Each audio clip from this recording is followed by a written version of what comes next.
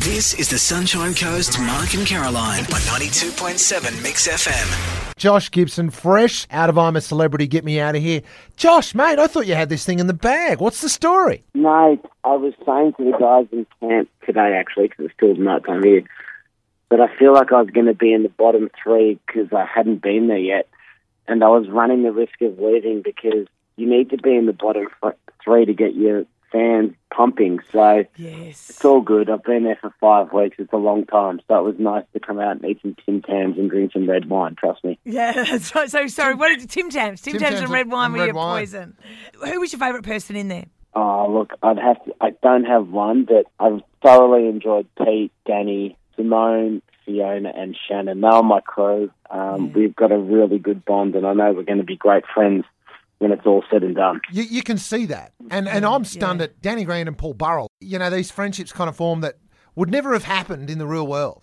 Oh, for sure. The day Paul walked in, he sat on the log between Danny and myself. He was sweating bullets, and I knew that he was married, but I just put it out there, mate, are you married? And he couldn't have got out of his mouth fast enough that he was gay, and he was so worried to say it between Danny and I because he said he had these two macho sportsmen on each side of him, and he wasn't sure how we were going to take it, let alone a boxing champion. He was rapt that it all played out the way it did, and Paul and Danny had a great relationship in the end. It was actually very sweet to watch. Hey, we need the generic denial too, by the way. Yeah, that because you and- Lisa Oldfield reckons she heard you and Simone hooking up. Yeah. Well, it would have been very hard for Lisa Oldfield to hear Simone and I hooking up between her swear words and her husband arguing. So I'm not sure how she did, but That's not really Look, denying it. It's not. That is not denying it, I got to say. I can 100% deny that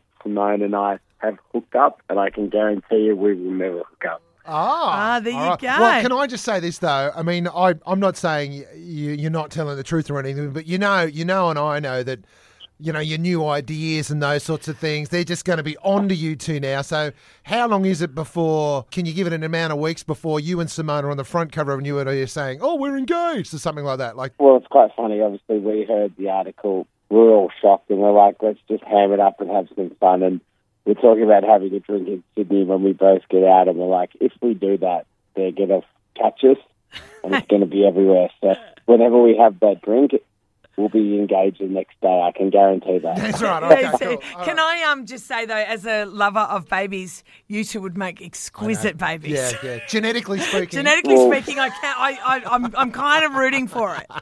Well, Kerry said that she was going to get us to have babies and then kill us both and be the mother of them. So it did get a little bit aggressive there. That doesn't sound creepy at all. At all. But you think of weird things when you're in the jungle, let me tell you that. Yeah, for sure. Hey, Josh, I've got to ask, who was the first person you called when you got out? I didn't call anyone. It was midday and it was nighttime in Australia, and I was really focusing on my chicken burger. So, You called Colonel Sanders. yeah.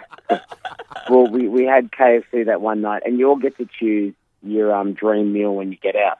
So I chose a chicken burger with chips, and so I pretty much just was face deep in that with a bottle of champagne and and some Tim Tams. That's really it. I've been calling Cadbury. That's it, to be honest. Josh, awesome effort. As I said, mate, I thought you had it in the bag, but congratulations your time in there, and we've all enjoyed watching you and your abs motivate everybody, buddy. Thanks, mate. I'm glad that I could show them off because they'll be gone in the next 5 days, let me tell you that. Hey, Josh, thanks for your time, buddy. Great. Thanks, guys. See you later.